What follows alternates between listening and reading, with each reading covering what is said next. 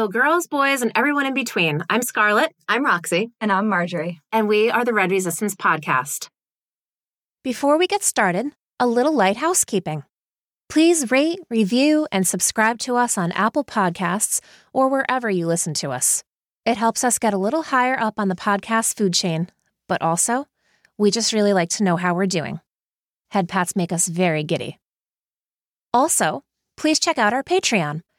Patreon is essentially an online tip jar. You have the option of making a one-time donation or becoming a monthly sustaining donor of varying tiers. There you will have access to cut content, ridiculous outtakes from those days where our deviations are too precious to delete, and early episode releases. We know times are tough. They are for us too. But if you're lucky enough to have a little to spare, throw some at us on Patreon. It helps keep the lights on and the Hulu subscription running. Find us on patreon.com/The Red Resistance or search on Patreon for The Red Resistance Podcast. We appreciate it so very much. Finally, be aware that there will be spoilers from the book, future episodes of the show, and potential tie-ins to the book's sequel, The Testaments. They are not detailed and serve to further the analysis of the show. It will be okay.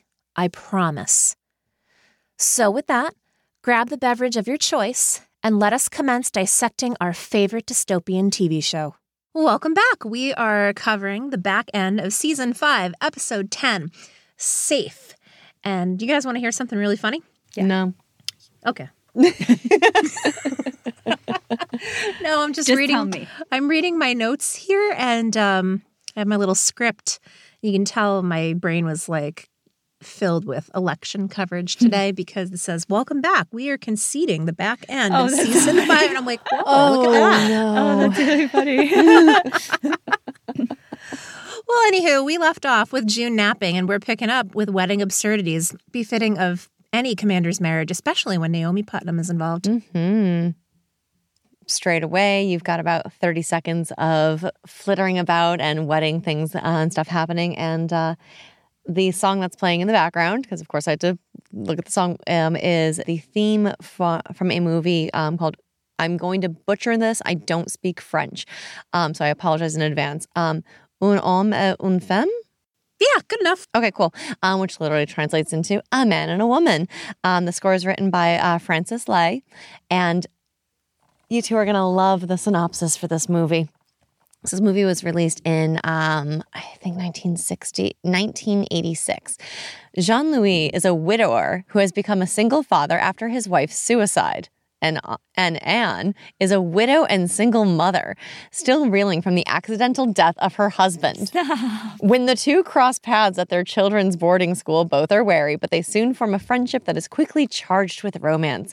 Yet the pair continue to struggle to overcome their past tragedies as they try to forge a new relationship. Oh, Wow. I hope that's some foreshadowing. I want to see a real romance between them because I can't imagine it now. That would be gross. That notion of it seems weird, but everything else about that is just kind of perfect. Crazy. It's so perfect. I love It's it. so perfect it's got to come to fruition because it's just too perfect.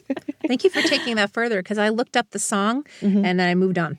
That was that. Well, I'm like, there it is. That's the okay. guy. I'm going for it. Oh, that's further than I got because I don't even know what song you're talking about. Was there a song playing? Perfect. Yeah. All I noticed was how ridiculous Naomi's decorations look in Larry's house. I'm like, this is the most mismatched union I've ever seen. Just looked like peonies threw up everywhere. And then got left and covered in dust. Like everything was so muted. There was so much color trying to happen, and it's still just so dark and gloomy in that house. Like light doesn't penetrate through those windows. Mm-hmm. Like all of those decorations would have looked absolutely fine in Naomi's old house. That's what I mean. That She just absolutely brought all her would've shit worked. and dumped it in his house, and it's like, well, that doesn't work. Right? Not anymore.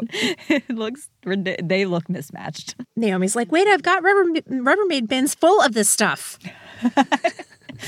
She brought her Martha's too, right? I meant to go back, but I know we've seen that Martha before, so I'm pretty sure it must have just been at Naomi's house, right? Or was it Larry's? I thought we had seen the Martha before. that has the chat with Janine. Yeah. That's, I'm pretty sure, one of Lawrence's Marthas. Lawrence's. Okay. I knew we had seen her. I just didn't have time to go back and figure it out, so that I thought it might have come with Naomi, but it would make sense that it's Lawrence's. Yeah, she must be a new one. So. Well, she'd have to be because the rest of his Marthas got taken away and murdered. Right. Yes. Right. Well, Janine and Naomi meet under Lydia's supervision. Oh, that shot, though, before of Janine was so gorgeous. That silhouette of her in the window was like we got a new little June. Mm-hmm. Yeah, there's a lot of June parallel stuff happening for the rest of this episode. Mm-hmm.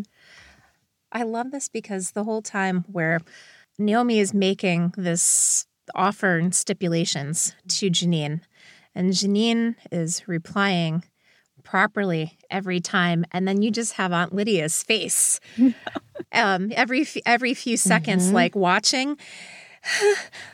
She's just waiting for Janine to fuck it up, and she's just so relieved every time the proper thing comes out of her mouth, and it is so funny. Such a stage mom. She's a dance mom, just doing the routine in the background. Yeah, like when Lydia was saying, like, you're going to be a good girl, aren't you? I think that Lydia's voice is full of fear because she knows that, like, if Janine isn't a good girl, that this is not going to bode well for Janine's chances of getting another posting either. So then, how do you solve a problem like Janine? So I think like that has a lot to do with what Lydia was hoping for as well, because she's like, if Janine acts up, I don't know what my next move is going to be with this girl. So, but yeah, I think that's kind of why Lydia was so relieved. Mm-hmm.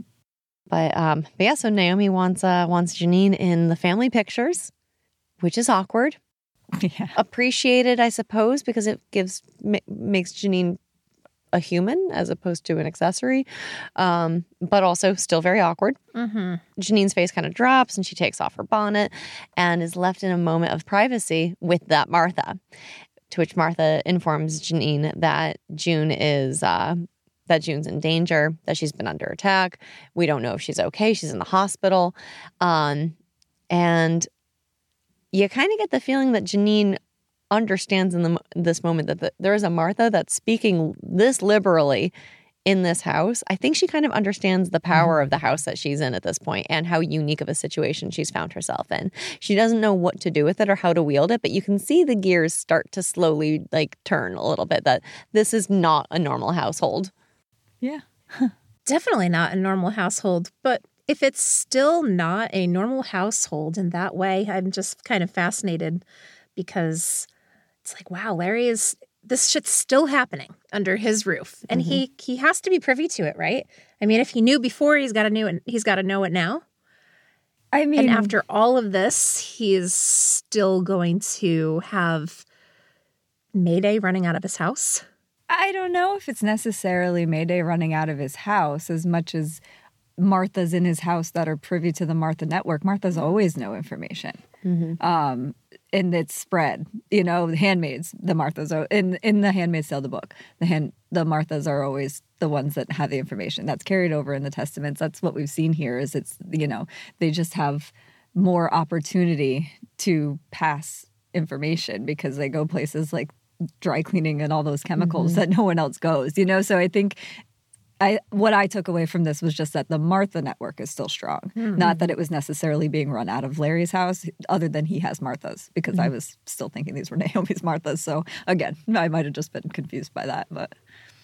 And it could be that this Martha in particular feels that they can be a bit more cavalier in this household because Larry's house comes with a reputation, no doubt, within that Martha network. So even if she is new, she probably feels like there's maybe some sort of sense of safety here, but then there's also the notion of like all of Larry's Marthas original Marthas were gone, like you pointed out.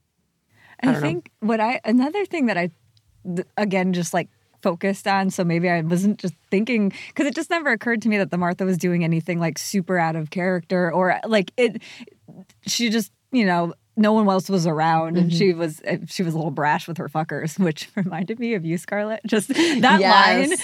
Did that feel like her to you? Yes. Because I was just like I just feel like that would be you. Like all of a sudden, for all the ways in which we talk about who we'd be, all of a sudden that line came out, and I was like, Scarlett, I found her. She's a Martha. Of course, she's a Martha. I told you I'd be a Martha. You were right. You'd but be a like Martha you were that Larry's Martha with those words. Like that. She opened her mouth and you came out. Like it happens. Yeah, I thought very much the exact same thing. Like, is it like that? Like just like even the way her face contorted when she said "fuckers." Yes, it was such a delivery. Everything about it. Yeah, but I was focused more on the fact that Janine with the eye patch is so recognizable to so many people in these circles as June's person. Like Larry knows it's June's person. Obviously Lydia knows. And I took that as even the Marthas know the eye patch girl is June's girl. Yeah. And so she needs this information more so than like thinking. I just wasn't focused on the Martha in Larry's house for all the reasons because I was not focused on that. I didn't even think it was his Martha. But I did think that it was just Janine is recognizable because, why else would she tell her about June? That's a really good point that I hadn't even considered. Like, of course, people understand and recognize that Janoon. Hey! Oh, we haven't had Janoon in a while. We haven't had a Janoon in a while. Of course, they recognize Janoon. Exactly. This episode, I feel like Janine is merging into June, so Janoon just works. Yeah. Oh, wow. I guess. Yeah, that's a thing now. Mm-hmm. You know what else is a thing is some of the world's most awkward wedding pictures. Yikes. This was all very uncomfortable. And there's that piercing sound that blends quite well with the sounds of the cameras flashing. Mm-hmm. And everything's wrong. There's discord all over the place. Mm-hmm. It's just the air is thick with it. Larry is surly as he has ever been. Mm-hmm. And, he's barking at the friggin' servants and stuff. And then we have Naomi approaching Janine, trying to be friends. Who obviously, like, while these pictures are being taken, is doing her best to keep her shit together and is panicking. Like, you can see it all over her body that she's so deeply uncomfortable after hearing that Janoon, Jesus Christ, after hearing that June has been attacked. And she's trying to grapple with that. She's trying to deal with being in a new posting. And now Naomi has the audacity to come to her looking for camaraderie and comfort because Naomi's uncomfortable in her new surroundings. Yeah. Naomi's pretty desperate. Yeah. She is desperate, but she calls her of Joseph. Yeah. I loved her line, though. It's not my name. It's that we've heard June say that. So yeah. Love it. And Naomi just so taken aback. Pardon? And Janine's response of, we're not friends. Do you think we're friends? I hate you, Naomi. How could you not know that?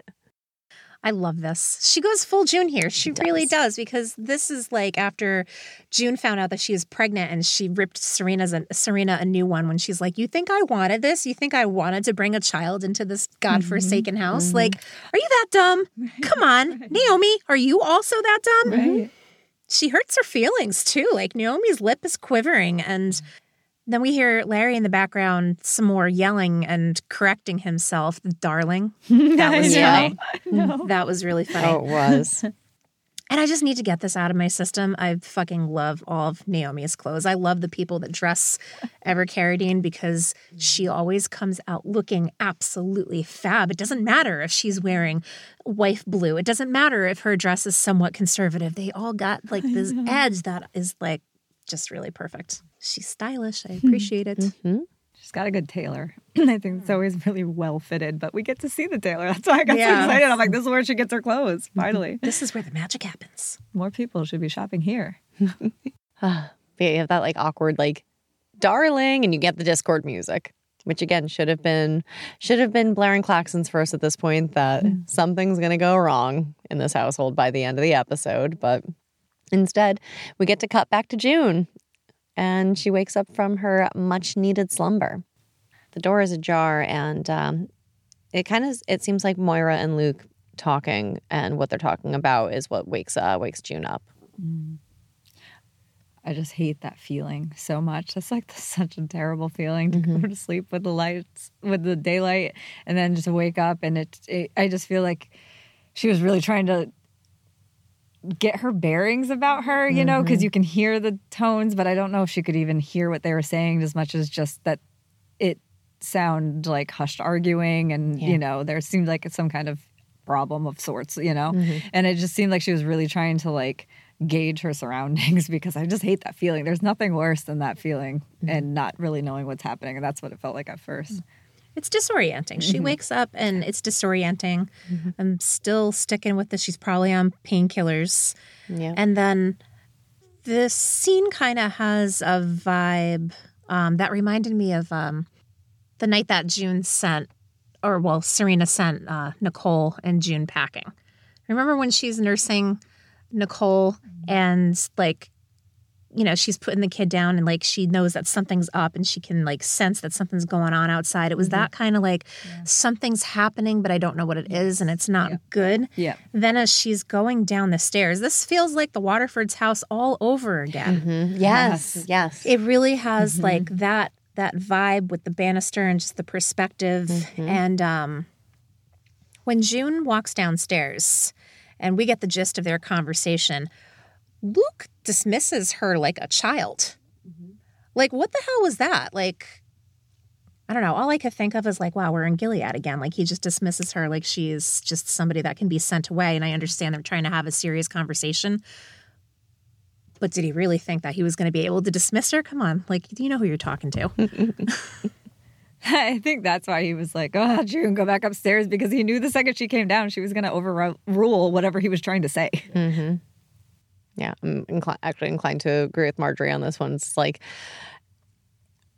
there's no point in trying to fight against whatever she's going to say. And I think he wanted to just conclude the conversation with Moira and with Rita first before she got involved. I feel like he thought he had a leg to stand on, you know? Yeah, but then once June showed up, he's like, well, now I have to do what I'm told.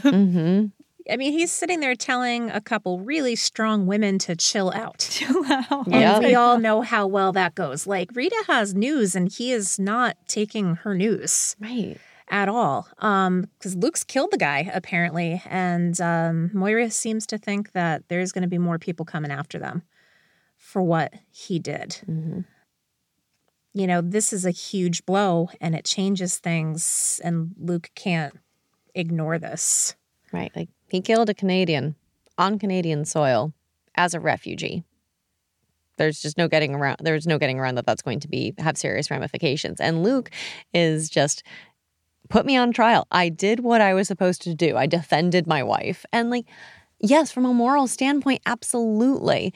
But from a geopolitical standpoint, you might be in a little bit more hot of water than you would like to be at this moment, Luke. And it would be useful to be pragmatic and maybe listen to your wife, who is now lurking in the corner and is saying we can't help her if we're dead, about leaving Nicole, and then just goes into a gorgeous monologue. Yeah, this is chilling. All of this was chilling from beginning to end. It's like she's starts off, she's speaking quietly and just trying to get him to shut the fuck up for a second. And, you know, she's telling him, like, you know, we have to run. We waited last time. We waited too long. And now look what happens. I lost you. We lost Hannah. And she tells him, like, it's changing. Like, this country is changing. We didn't pay attention to it last time. And it's amazing to see how he's still in denial right up until the end here, because he says, yeah, but Canada's not Gilead. And she says the obvious. America wasn't Gilead either until it was, and then it was too fucking late, so let's go. I think denial is exactly what it is. And I think from the second we see him in the scene as June comes down, that's all it was. It wasn't him trying to tell June anything, that was Luke in his own denial, because he literally just found out he killed a man. Yeah. That's going to rock you, especially Luke. We know Luke. He doesn't want to kill anybody. And I think he was in denial. All of that bluster, all of those comments, that was him trying to come to grips with the reality. And was June, his wife, who knows him well and knows the situation, snapping him out and bringing him into reality. We don't have time for denial anymore right now. We have to go now. It's perfect. Yeah. I love the way she just says his name just to stop him. And it does. It stops him, you know? She has that way with him because she puts her hand on his shoulder too. It's like she just does all these little tells as she slowly gets to calm down. She's taking everything in. And that was so cool, too, when she was walking through that scene. I think this is what he was talking about with the pacing.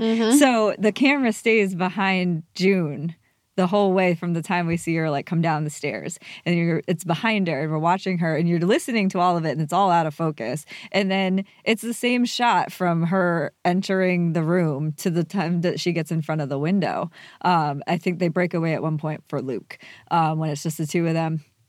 But she walks all the way through with all of that conversation happening around her, and then she gets her hand on his shoulder, and like that's her first way of just like calm down for a second. And then she gets to the window and turns around, and at that point she's processed it all. But I thought it was just so cool that they were able to all have that conversation in real time, and it felt so very real time. Like the pacing was perfect. It was really fun to watch because I would never have noticed that before that interview.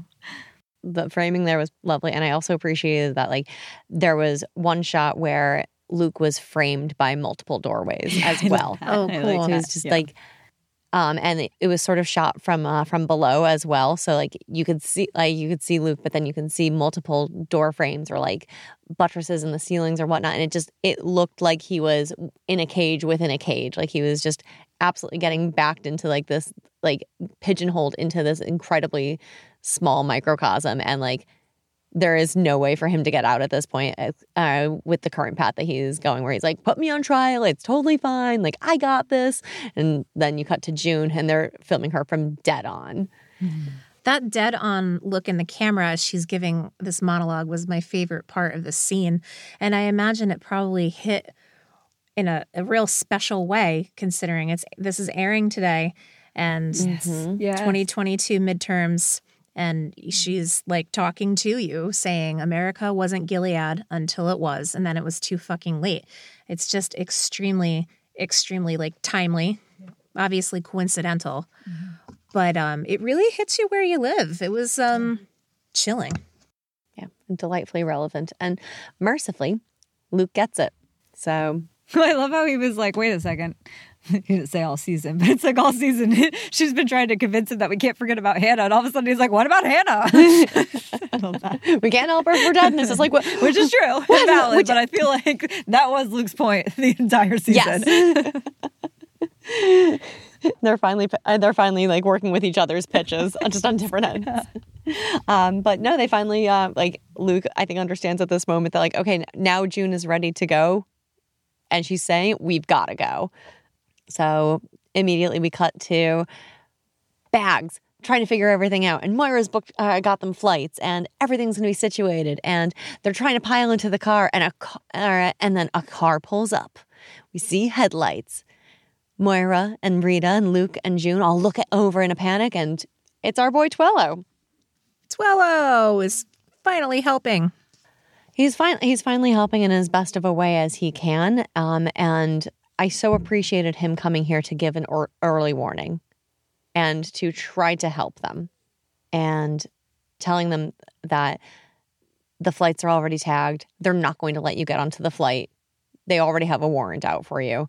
And Luke and June are getting notably very frustrated, and understandably, like June saying like, they ran over me in my front yard. We're not safe here anymore. And Twello like helping with saying like that there might be a way out, and it starts to talk immediately about a train that goes west, and people are starting to get on it, and that Twello can get you, or he can get them on one. And boy, doesn't that feel like a golden ticket at this moment. Yeah. I thought if Fievel goes west, I'm not going to lie.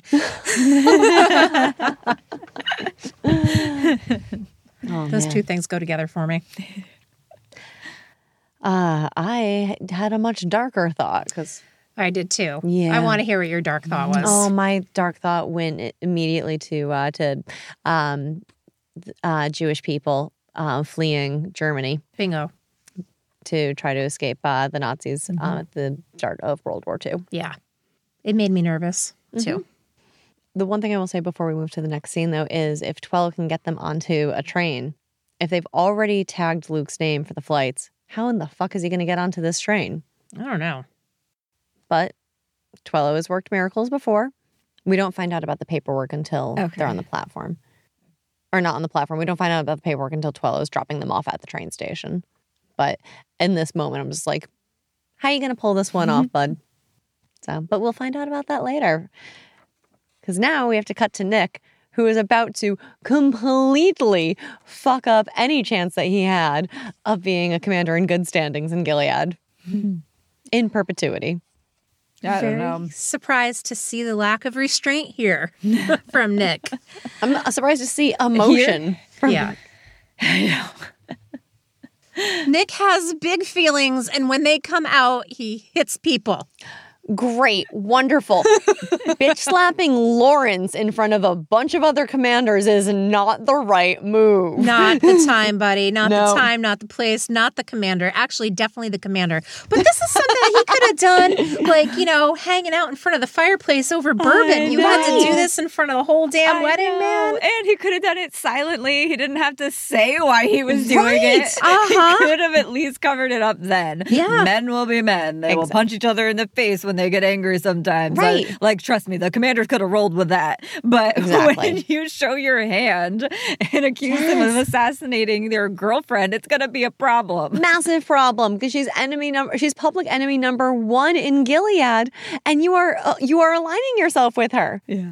And the funniest thing is he had a really, really long car ride to think through these emotions. It's not like he walked across the street. Like, he was set out on a mission.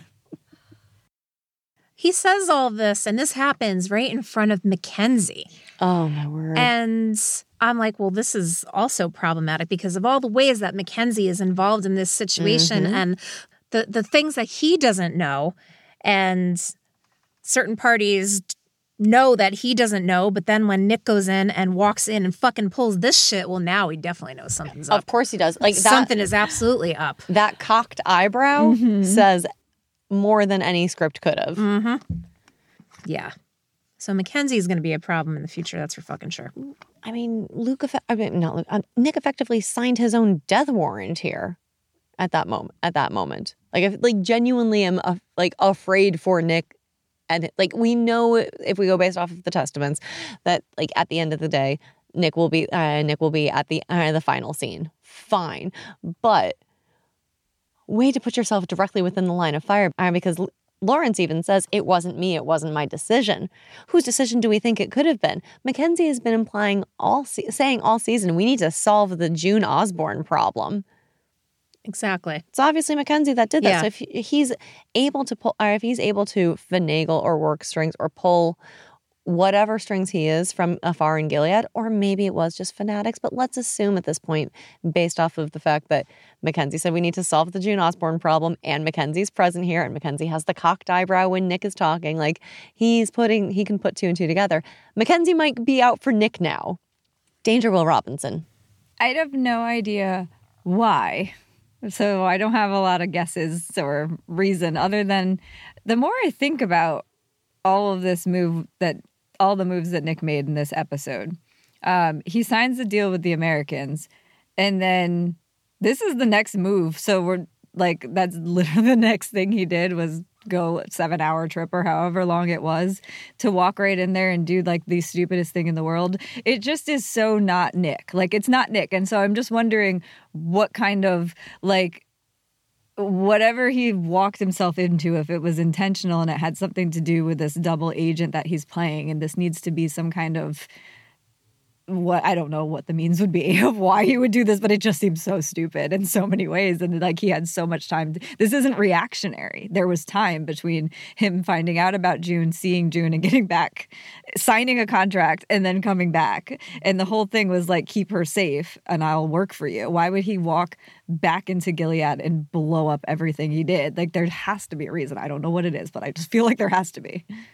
That is a good point that I hadn't thought about. I don't know if you had either, Scarlett, but that does make sense. If he's coming straight from this meeting with Twello where he signed that contract, perhaps this is some sort of ploy to be moved to a different area where he can get more information on something, anything like that. Like something like that, yeah. Okay, I can see where you're going with that. Because it's just so stupid. I mean, we can all agree it's the dumbest move. It's very stupid. And he had so much time to think about it. So, like, I could get it if it was reactionary. If he had just received the news, he hadn't seen June, but just found out that she almost got killed.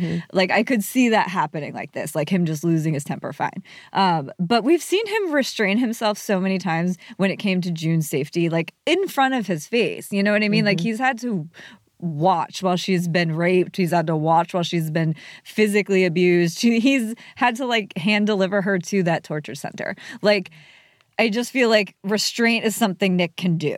And for this, like, glaring lack of it, there just has to be a reason. And the contract signing is literally the last thing he did. That is a really good point. Okay. Something to ponder over the next season. Something to think about over the next 7 to 9 months while we're awaiting any word about when season 6 comes out. I'm sure we'll figure this out. We'll dig some holes. We'll get cozy. Yeah. We're not just going to fall into rabbit holes. We're going to willfully plunge into them. Sounds like we're digging our graves. Forget the rabbit holes. I'm not dying. I'm going to wear swimmies. I made it to the end of the season, and I'm going to keep on living. Surviving is what I do.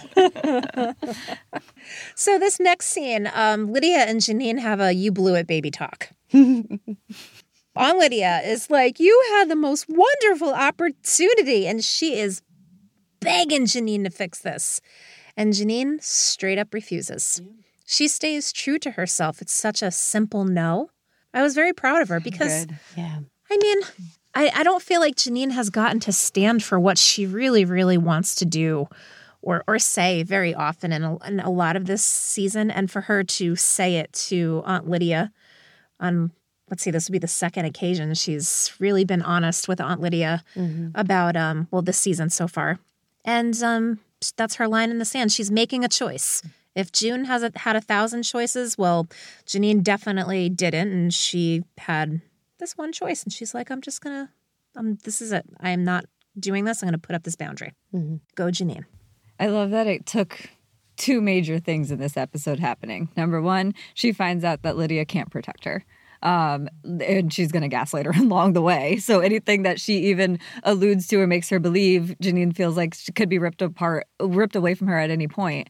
And then she had this one piece of hope that June got out. Like, that's always been, since she found out June got out, that was, because we had talked about, like, how would that make her feel? And then she was thrilled because that's hopeful to her that if June got out, A, there's someone on the other side fighting for her, and B, people can get out. So to find out that they're still trying to kill her in Canada, what's the point? Why say yes to Lydia? Where does that get you anymore on this carousel?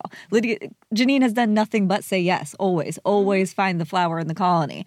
And it's gotten her nowhere. She's back in Naomi's house in the red dress again. She's never going to get out of it. So I just love that it was those 2 major events that took her to be like, no.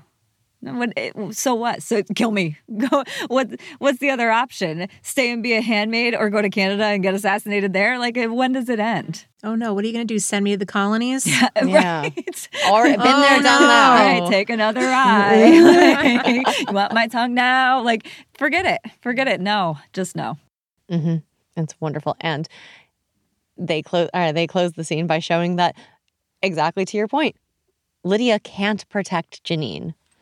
She simply cannot, because as they're having this conversation, the eyes bust on in and are here for Janine specifically. And despite everything Aunt Lydia says, you can't take her. She's my girl. No, we find out Commander Lawrence gave the order.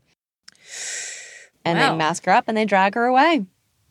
Despite all of Lydia's screaming, she's my girl, leave her be, she's to be under my care. Lydia cannot protect her, and Lydia cannot save her from this. But Janine seems so calm and resolute in this moment. The rest of this scene screamed of Emily to me. When she looks at Aunt Lydia and says, "It's okay," and the mask goes onto her, and Lydia is thrown onto the ground because the eyes answer to no one. They certainly don't answer to a woman. And they throw Janine into the back of the van, And the Martha that told Janine about June is back there, and who is obviously hysterical. And Janine just grabs her hand, and it was so close. It felt shot for shot, or at least like the entire vibe was when Emily was in the back of the van with that Martha, that she was intimate with, and was trying to soothe her as well. It was just like, it is okay. Before we see that is a Martha whose hands she's grabbing. Mm-hmm. When they first clasp hands, I was like, is that fucking Naomi? Oh, did Larry put Naomi in the van too? Can you imagine? I really thought that's where we were going, and then I saw that it was the Martha, and I'm like, oh, okay, that tracks. But whoa, that would have been nuts, huh? I know. But it was wonderful to see Janine comforting the Martha and being comfortable with her decision and not panicking and really channeling June and Emily in this moment of just like, nope, I am not putting up with this. I'm not tolerating this anymore. And I'm going to start saying and doing what I can with the time I have. Mm-hmm. And I really appreciated seeing Janine so resolute. Yeah. She's doing it on her terms. Yeah. And the notion of Commander Lawrence giving the order. What's up with that? What do we think about that? So many thoughts. I have so many thoughts. First, I think it's number one, he knows as much as he knows that. So he knows that Janine is not only important to June, like I was saying before, she's important to Lydia. He has to know that. Like Aunt Elizabeth mentioned it earlier. People are taking notice or whatever she said.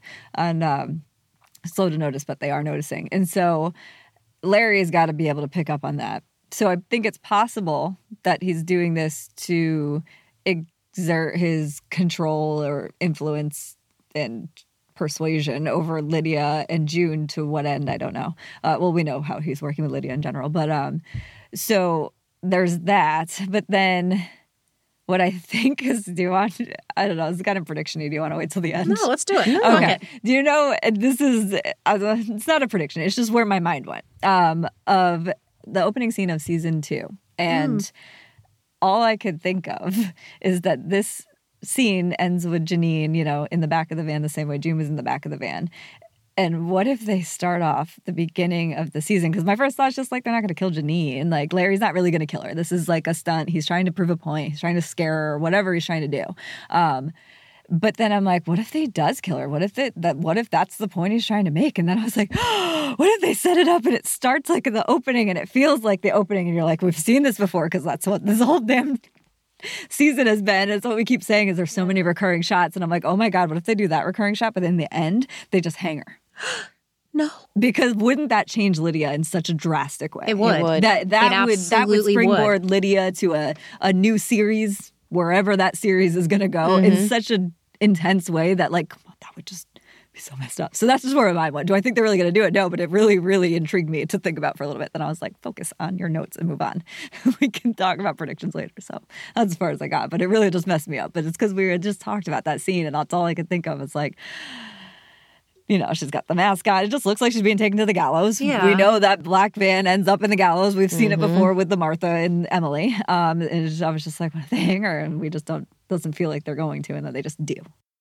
I thought it was a case of Larry spiriting yet another handmaid out of Gilead. That's what I was hoping hope. for. I'm like, I'm hoping that they're gonna throw her in the back of this van, and then they're gonna go, I don't know, they're gonna go dump her on a beach in Hawaii or something. Like that's gonna be the next scene in season 6. Is so Janine just gets thrown out like a fucking mermaid onto the sand, and then there you go, she's happy. Like the wreck of Hester. What was that? What was that? The wreck of Hester? Yes. Hestia? Hesperus. The wreck of the Hesperus. The wreck of the Hesperus. Wasn't she the wreck of the right? Hesperus? Wash her up on sea. Yeah. That's Jeez Louise. I'd love to agree with you on that. I'd love to think that much of Larry. But after this exhibit of Nick slapping Lawrence, right. Lawrence got to exert some power. Yes. He has to do something to show some ruthlessness. Mm-hmm. And what better way to do it than to also move a pawn piece against Lydia and against June? He can't do anything with Hannah at this point. Right. Hannah is a symbol, like it or not. And he can't touch Nick, or, well, couldn't have.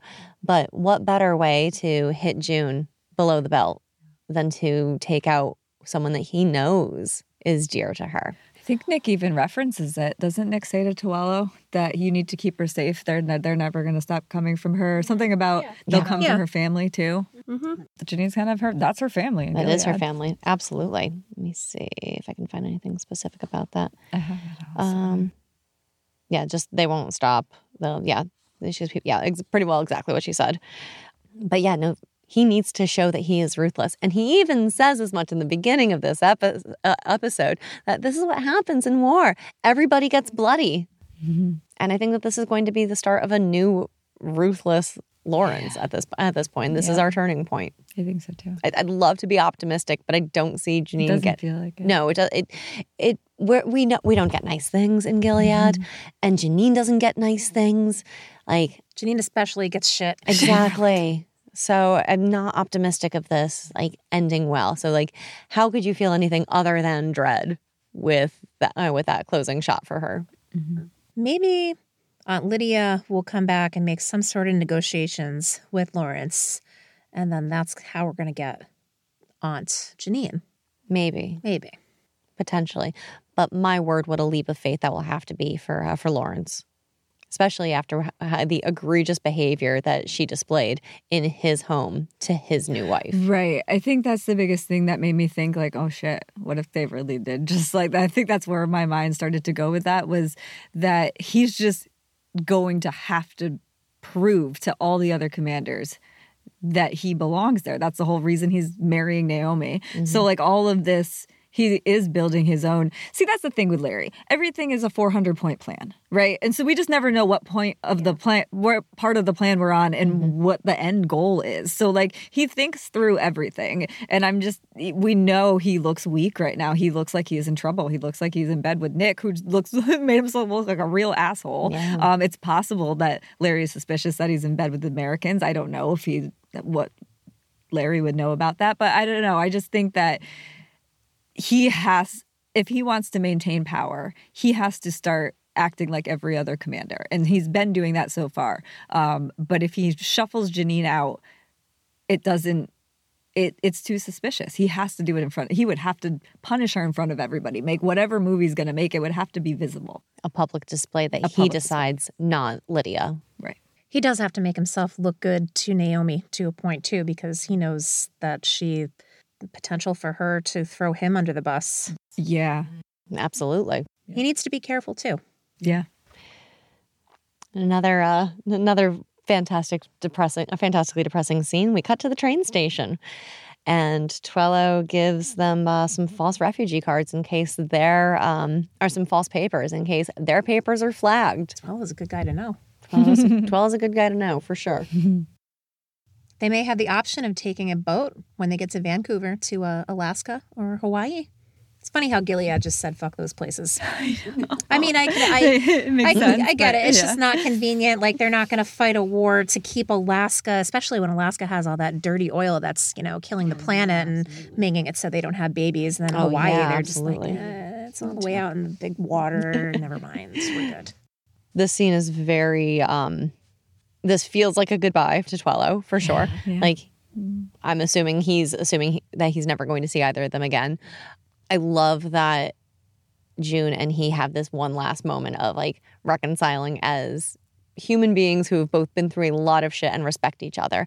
And June asks as an aside, hey, can you just tell, get to Nick, that I'm going to be okay, that I'm safe. And like I said earlier in the first half, Tuello doesn't say, I'll see what I can do. It's just, yes, definitive, I will make this happen for you. And I appreciated that. That did feel a little bit sort of you've got two soldiers in the field and one of them is dying, and just tell my wife I love her. It's I will. It did feel a bit of a comfort to a dying man, but that's what June needed to hear in that moment to be calm enough to get into the train station. Well, I think he can do it. I don't think that was that hard for him to say. I don't think that's what I meant by I think that response to her is much easier for him to say, because he can give that message. Right. That's easy enough. Can he tell Nick, who he's signing an actual contract with, that he can contractually keep her safe? He can't. She's not safe. That's the whole point of this episode. And even Tuello knows it. But for this one, I was like, well, yeah, that's easy enough. She's just saying, can you get him a message? Yeah. Yes. Okay. Right. I can, because we've just signed a contract. I'm contractually obligated to communicate with him. I can do that, no problem. I like the last thing that Tuello said to her. Godspeed, Miss Osborne, because it's what the nurse or the doctor or somebody in the hospital said to her before she escaped in season 2. Oh, Remember? like when they left the mark on the door, the key in her boot. Yep. Oh, yeah. He said, Godspeed, June. Oh, yeah. Okay. And she looked at him like, excuse me? Mm-hmm. But it's just not Gilead speak. And I don't know. I don't hear Godspeed a lot, so it made me think of that. And again, it was using her name because June Osborne, we know that name carries power. I don't think we've ever really spent a whole lot of time talking about it, considering we've podcasted for 5 seasons. But with all the of man in Gilead, it does make me so happy that like we've heard a lot of June Osborne, and it's not June Bangle, it's June Osborne. And it just makes me happy that she didn't even take his name when she married him. She's like, I'm not going to be of anybody, because even when she got married, she didn't want his name. It's fun. She's of herself. So I really appreciate the train scenes, because as they're talking and they're trying to make their way through to safety, it's eerie because it's starting to sound like Gilead. You have all of these military people positioned all around doing that like 1,000-yard stare that they all seem to have. They're not really looking at anybody in particular. They're just meant to stand there and look threatening. There's sounds. There's all of those like siren sounds that will like pop up here and there, and then like the walkie-talkie stuff. So it just feels like it's getting closer and closer and closer, and then they get into this train station and it's even more enclosed. And it feels a lot like Emily at the airport, Emily and Syl, when they were trying to leave. Yeah. Which is a real mindfuck when you think about it, because when that scene was happening in the flashback, they were fleeing to Canada. So now, 5 seasons later, to watch June and Luke fleeing Canada, it's scary. Yeah. That's a terrible feeling. They're fleeing Canada, and then in this case, too, one of them is going to get left behind. Yeah. It's awful. It's interesting about the armed guards in this episode being called safe is it does feel like Gilead. Like I was thinking the same thing at first, but then I was like, I mean, but we see that every day. Like we see that all the time. But it did make me think of like when there's a heavier police presence for whatever the reason is, like just at different events you see it at times. And we see people in uniform just like that standing with guns. You know what I mean? Times Square, it's like normal. Exactly. And it's just interesting because it is always meant to make you feel more safe, and it always makes me feel less safe. You know? Like it just, because if nothing else, it just alerts you to the fact that there's someone that needs to be there with a gun, and you're like, it just never makes me feel safe. So it was exactly how I felt in this episode too. Likewise. And I was trying, like, very much the same. And I was trying to be as optimistic as one can be when they're obviously hearkening back to those airport scenes with Emily and Syl. And they're, being shuffled into these trains. I was like, maybe these guys with guns are here to protect them from more outside attacks. Because it's abundantly clear that these are not just isolated attacks on June Osborne, but these are attacks against Americans as a whole. So maybe they are there as an attempt to try to keep the Americans safe as well, but it didn't feel like that in any other, like it was like that felt like grasping at straws. And I was really trying to be optimistic here. I didn't think it was grasping at straws just because I was afraid of the whole idea of the westbound train with all the refugees, because it does feel like a really easy target. So that was my biggest thought, was like, I don't know, I'm glad their security, because maybe they're going to stop somebody coming in. Because I just felt like they're, especially with all the people, like we saw June got run over. Like, yes, they were attacking June specifically, but there is an ideology and a sentiment of hurt these refugees. So it just felt like with the amount of people with guns, angry men with guns that Tuello calls them, like, I don't know, it just felt like any person at any point could be going on any kind of rampage to make a point. And this is what I was this was the scene I was talking about earlier when I almost jumped in when you were talking about the Holocaust and everybody fleeing. It did definitely make me feel that in this scene too. But I was just in general in the bigger picture of refugees, any kind of it's a migration. This is a great migration. All of a sudden there is an urgent moving of people. And that's not normal. And so, like, whatever it is, it's just scary because you don't need to know what they're running from to know that it's really alarming. Because why else would they be jam-packed in this, desperately trying to get on these trains? It's never a good sign to see this many people trying to get out of a place. Absolutely.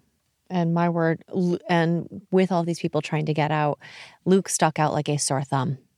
He's taller than everyone else. Oh, I didn't know that. I was like, I thought that at least June wasn't in her handmade clothes. Like them being I thought they blended nicely into the crowd because we've seen June escaping all the time in that red cloak. You know what I mean? Like she can't get because I remember feeling that way in the flashback of like it felt less ominous because at least, they were still in Canada. They were still in the United States, so there wasn't the handmaids. You know what I mean? Yeah. Like, but then it just made me think that June her circumstances have been far greatly reduced, and she's managed to make it out okay. So at this point, as I saw all those people, I was like, they're looking for Luke, but how are they going to find him? There's everyone there. I'm like, just take your fake papers and get on the train. Everything's fine.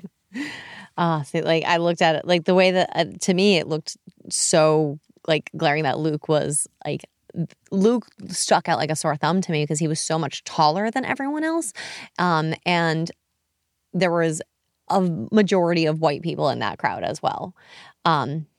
So for me, as I'm watching this, like Luke, he's starting to slump his shoulders down a little bit. He's like trying to kind of duck down a little bit. And like you see it and OT plays this so sensationally where it's like just very subtle movements, but like he kind of tries to soften his face a little bit to look a little bit less intimidating. And he slumps down his neck and kind of just is trying to keep his momentum moving forward, but is also trying to make himself physically smaller to hide in this crowd because he is a physically large man, especially. And June has the advantage of being 5'3" on a good day. So she can blend in much more easily into this crowd, especially since she's not in her red handmaid's clothes, like you pointed out. But he's got nowhere to hide behind, no one to hide behind because of how physically large he is. Right. Which for me just kept even when he did finally stand up when he was trying to keep an eye on June after she went through with her papers and he was trying to find a safe what looked like trying to find a safe moment to cross and realized he wasn't going to. He sort of stood up a little bit more and he was quite literally head and shoulders above so many other people that were passing by that crowd. It's like, how could they not see him? I totally missed that. But that makes so much sense that later, once the police show up, have you seen this man? And you're right. If he stands out that much, he's screwed. Yeah. And he knew it because he stands out. Yeah, absolutely. As a fellow tall person, I can understand this struggle and I'm a little bit more receptive to it. But also it was very to me at least was very clear that they were trying to make a commentary about how singled out he was in that crowd. And my word, what a soft, sweet, touching moment of the two of them saying their goodbyes on the phone, being that close to each other, but having to do it over the phone discreetly. Before they got to their goodbyes, it was that one, June's going to say it in the goodbyes, and it really just knife in my heart. But I feel like throughout this whole episode we talked about June being so tired, right? And she's been doing this for so long and she's exhausted. When they're walking through that when they're all jammed in, I think they get to the escalator, and just at one point Luke picks up Nicole and he says, I got her. And it just felt so good to me that June had someone with her. I was just like, thank God there's someone else, because I remember thinking just that crowd in a stroller is so annoying. Strollers are the worst in crowds. And so, like, I'm just like, oh, they need to stop with the stroller. And so when he says, I'm pretty sure he picks her up and then June takes the stroller. But either way, it's an incredibly difficult task if you're trying to carry the child and the stroller through the crowd, plus all the bags. So it was so nice that she had him at this point. I'm like, okay, they're going on this journey together. They are going to flee together. It was that feeling of togetherness was so prominent. As they were in that crowd, they were leaning on each other, you know. And for a long time, it's been June making decisions since she's gotten back in Canada. Of like, she's used to making the decisions, she makes them, and I feel like this was the first episode where she's turned to Luke a lot. It was like, what do we do? What do we do? What do we do? And so it was just such a nice feeling that I'm like, she's got a partner finally. Like she's got someone with her. Everything will be okay if she has someone with her. It's such a different experience as if you have someone with you.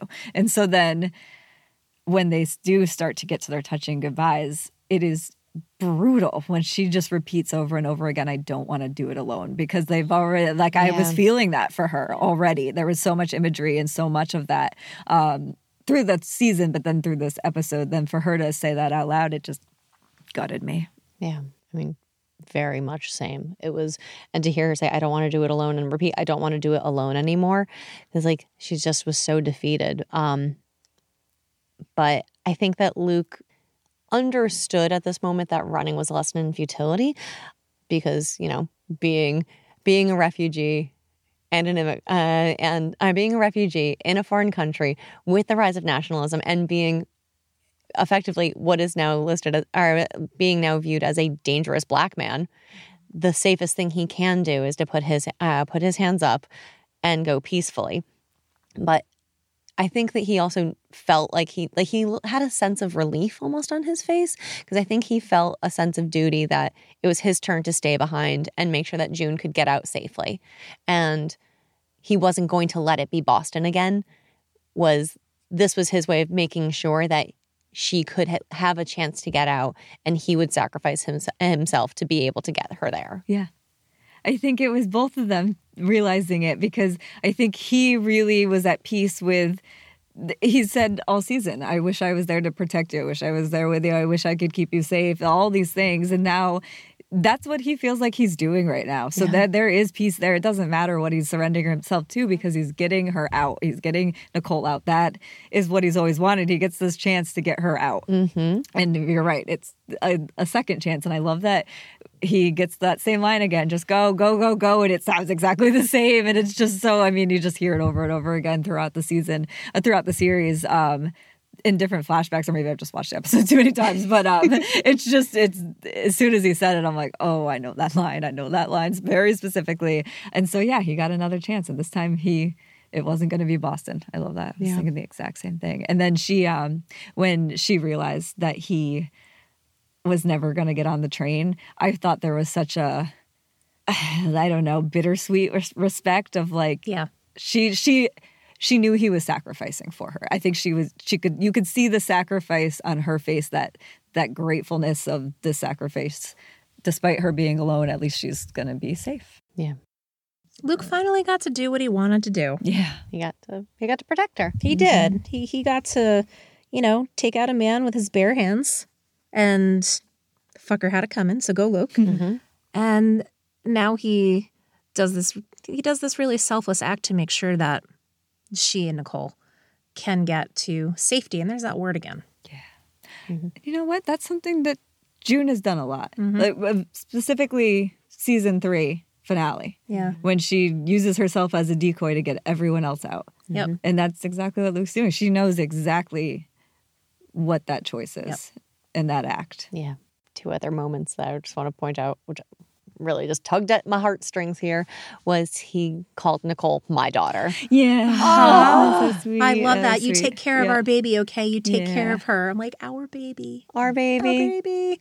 That kind of gutted me a little bit, and like, dad of the year right there. Uh-huh. Because like it takes, and we've talked about this before, how it takes such a strong person to step up and be a parent to a child that is not their biological child. And we see Gilead fail a lot. Naomi. Yeah. We see Gilead fail. We see Gilead fail Wheeler. consistent. Oh my fucking God. That I had to fight back the urge to hiss when you said her name. It's such a natural response. It truly is. Just visceral. But you're absolutely right. Like, we see Gilead fail at it time and time again. So to see it come naturally to Luke is just like, my heart. Yeah. Also, June's response, if you come find me. Oh, I love that. Anyway, it's fine. You know I didn't cry at this scene. Cried like a motherfucking baby. I did. I love that he said, I love you, June Osborne. Once again, we get that full name. It's been the whole season. She's June Osborne, even to Luke. Do we want to go visit Nick? Yeah. Yeah. Well, Nick is behind bars somewhere. Mm-hmm. And Rose walks in and she is pissed. Rightfully so. Oh, man. He got taken to town by her. He really did. Mm-hmm. You know, essentially, she's like, you fucked up my life and you're a liar. Yeah. Mm-hmm. Like, why did you even pretend that you loved me? Whew. A good man wouldn't leave his pregnant wife every time his line. girlfriend calls. Yeah. That's a line. She's going to leave him, apparently. So she's going to leave him. But I don't how know. does she have that I don't know if choice? she's leaving him. Yeah, that was my question. And she was like, Rose, this is Gilead. What? Yeah, do you know where you are? You don't get a choice. But I mean, he even says that. You can't leave. Well, Like, is her dad so high up, it doesn't matter. Like, if she No. goes running to her dad to be like, he's fucking around with some Mayday resistance chick, and apparently he's violent because he goes punching other commanders, and Mackenzie clearly doesn't like Nick. There's a chance here. There is a chance that she could go running back to her parents. No, she could definitely go running back to her parents. The way she said it sounds like she's going to get a divorce. And I'm like, you're not going to get a divorce. You might be a widow very shortly. Yeah, right. But you're not getting a divorce. She's just like, it sounded like she was breaking up with him. And I feel like he was like, well, where are you going exactly? Right. Where are you going? Did you forget we're in Gilead still? Like, and that's the thing that I feel like, I don't know, that was the thing that weirded me out through this whole conversation, is that she does have this father who's really high up. So like, I don't know. Either she thinks she's above the rules like Serena and she's just going to leave, or I couldn't really understand why she was so surprised. Like, I don't know. She just seems a little more Team Gilead than I was expecting her to be. I don't take it as being Team Gilead. I took it as mentally she's guilty of all of the same things that we've accused Serena of the rules don't apply to me. They apply to everyone else, but I'm going to do what I want to do because I'm in a position of power. I'm special, which is the trappings of her becoming as ugly as Serena. Right. Well, and that's what I guess that's what I'm wondering, because we just haven't seen enough of her to know for sure. But it may that she could already be Serena because she's already grown up in the same ideology. You know what I mean? For her father to be as important as he is, I imagine that she had a very similar, I mean, I don't know if she had a very similar childhood to Serena's. I just imagine that the ideology of Gilead has to be there further. Mm-hmm. You know, for any commander to be that high up, they have to have been on board with this, like Wheeler style, before it was a thing. Like they, Absolutely. you know? And so I don't know. I just feel like she knows too much of what Gilead really is. So she's either got the blinders on or she just says it doesn't hit me close enough to home, so I'm okay. Serena style. Could be both. It could be both. I also wonder if it's just as simple as like she really just thought that they were going to have this nice, tidy little life, and she's doing what she's supposed to be. Like she did what Eden couldn't. She's got the baby. She's doing everything right. And I think that she is genuinely hurt by all of this. Oh, I think she's genuinely I do. hurt as Like, well. I think that's like what it came from. It was a lot of venom in the way of like, you are just not a very good husband. What the fuck, buddy? Yeah. Mm-hmm. But it's still astounding that she thinks that she has a choice. It's so funny. Or that they had a good thing going. I Yeah. guess that's what makes me think she's just more Team Gilead, because Rose, you're pregnant in Gilead. Like, it doesn't, you're going to raise a baby here. Like you're living in this world too. Do you not see the issues with it? Because like, if Nick could just defect to Canada, and the reason he wouldn't was because he has a family in Gilead who won't leave because that's where her family is. It's like, well, then she's got to be Team Gilead at least enough where she doesn't want to leave her family, which that doesn't mean she's behind all the ideology just because she doesn't want to leave the only home she's known. Yes. Like obviously the life of a refugee is not a lot of fun. So like, I understand that she didn't want to sign up for that, especially while she's pregnant. But like, I don't know. She's just the way she made it sound like they could have a good thing. It's like, could you though? Could you really? Yeah. Yeah, you can't have a good thing because you're in Gilead. Yeah. Nope. It just felt a little bit more like Delusion. That's what it felt like, yeah. But you're right. She probably just wanted a nice, tidy life. She had the baby and the husband and the status and the safety, and that was going to at least keep her tidy. But it's not a tidy place, Rose, so... It's not a tidy place, but I think that she's been afforded the luxury because of who her father is, and because she obviously has she has a sort of physical ailment that, like you pointed out, Scarlett, we saw in the first season what they do to people with physical disabilities, and she was spared that, which means that she has been spared a lot of what Gilead has to offer in all of its darker portions. So she might just genuinely be rose-colored glasses here. I mean, look at her name, where she might genuinely be like, I know that there are some rules that apply to some people, but these are rules that don't apply to me because I'm already been shown to be a shining example away from it. It's like, it could be genuine ignorance on her end as well. Like maybe she's going to be go to her dad and be like, I'm leaving Nick. And he's going to be like, the fuck you are. Until we execute him, you are his wife. Yeah, seriously. No, it was really cool with like, we talked a lot about the 3 paned mirrors. The kitchen window that June stands in front of repeatedly, but especially in this episode with the light behind her. It's just one of those handmade shots that we get a lot of the light pouring in behind her. One of them is in her kitchen, and it is very like 3 paned, and it looks very similar to the mirror. In this scene, right at the end, as Rose leaves, the light from the outside of the jail cell, not necessarily sunlight, but wherever the light is coming from, is on Nick, and it's the outline of like the 3 panes. It looks like he's standing in June's kitchen. It's really weird, but it was cool. Oh, neat. Yeah, it's just like it's not like super clear. I don't even know if it was intentional, but it looks exactly the same. I was like, whoa. Love that. Do we want a new scene, or do we want to talk about Nick having emotions? I mean, Nick has emotions. Get his emotions under control. Nick apparently has emotions. Also, I mean, apparently Nick, he just can't quit June. He can't. He tried. He really did. And I guess that's for whatever I was trying to figure out was going on with Nick. And it really was just, I fucked it up the first time with Eden. And I'm going to try to act the Gilead commander better than I did last time. Kind of like Larry, the way Larry's trying to play it now. Of like, okay, I guess I'll just do it, but I'm going to do it better than I did the first time. And he tried. He really did try, because I almost believed that he actually liked Rose. Or, was interested in her in anything other than I feel like it was just, I'm going to put a baby in you and secure my status a little bit further. It did seem like they have a true, I mean, maybe like when Rose is saying we had a good thing going, it's like maybe she isn't being super ignorant to that. And she's like, you seemed to like me. Yeah. I liked you. And in Gilead, that's a pretty good thing, is that we got paired with someone that we could at least like have a camaraderie with. Yeah. Yeah. Friends with benefits. Yep. The benefit being they pretend to be in love.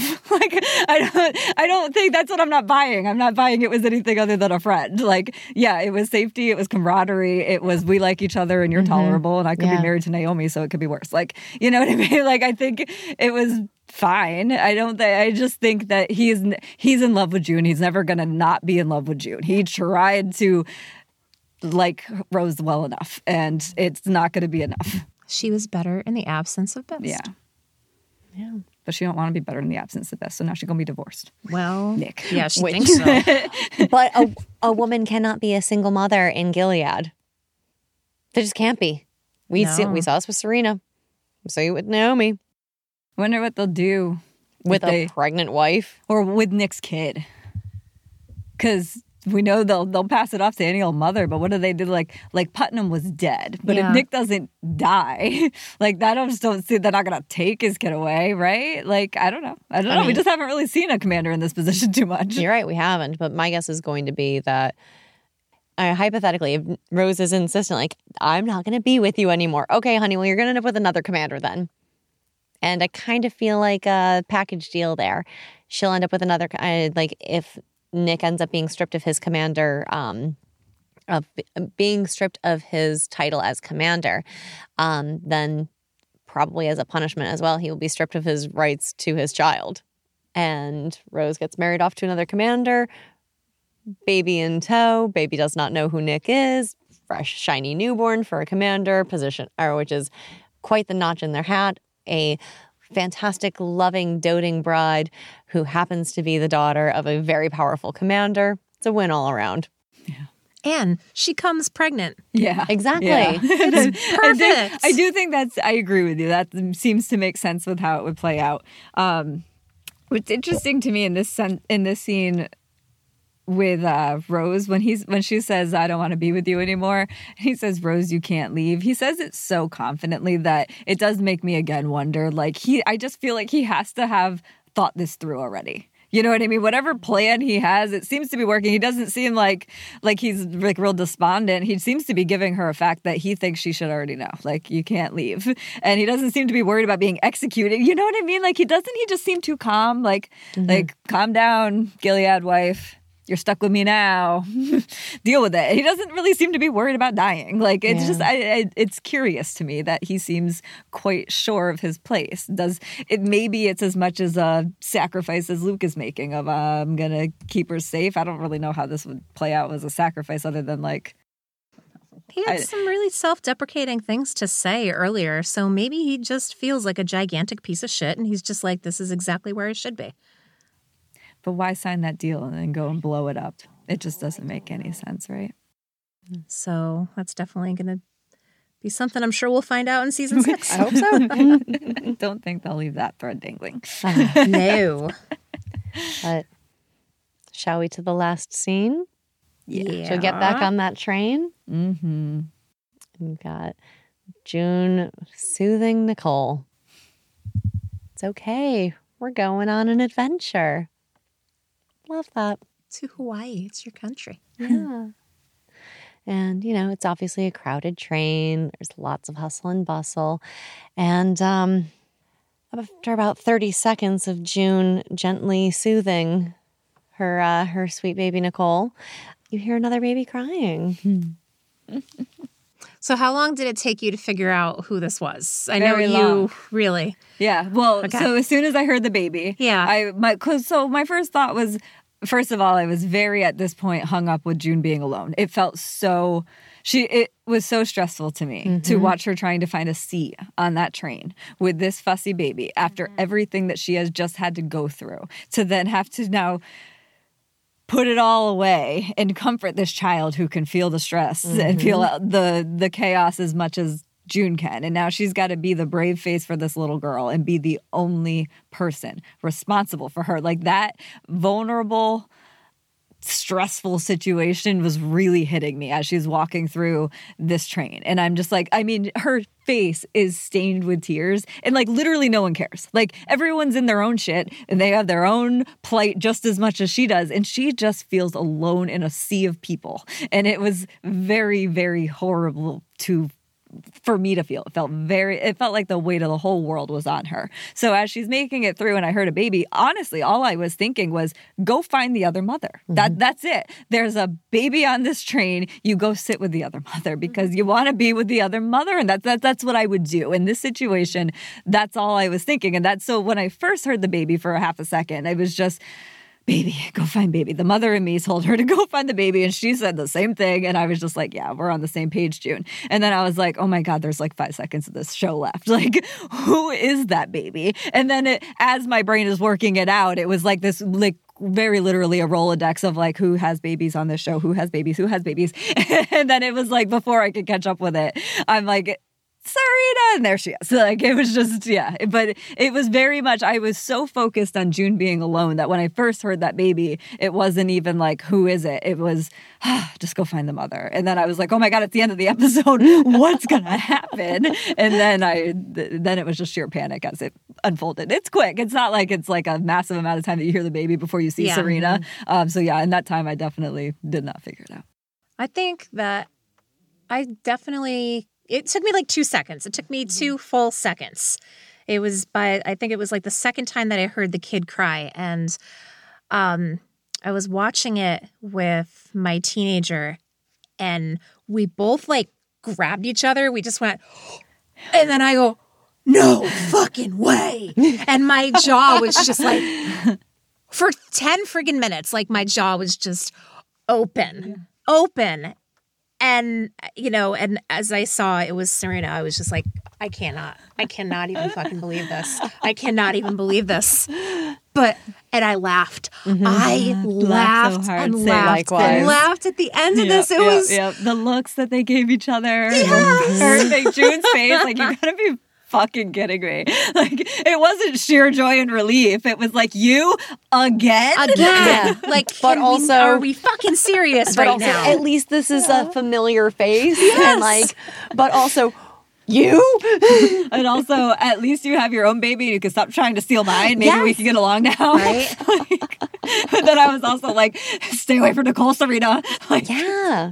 That's not your baby, remember? It's just so fucking weird how we go through like this, basically a literal horror show. And it fucked me up so bad when I realized that it was Serena's appearance that made me feel better. And that doesn't usually happen.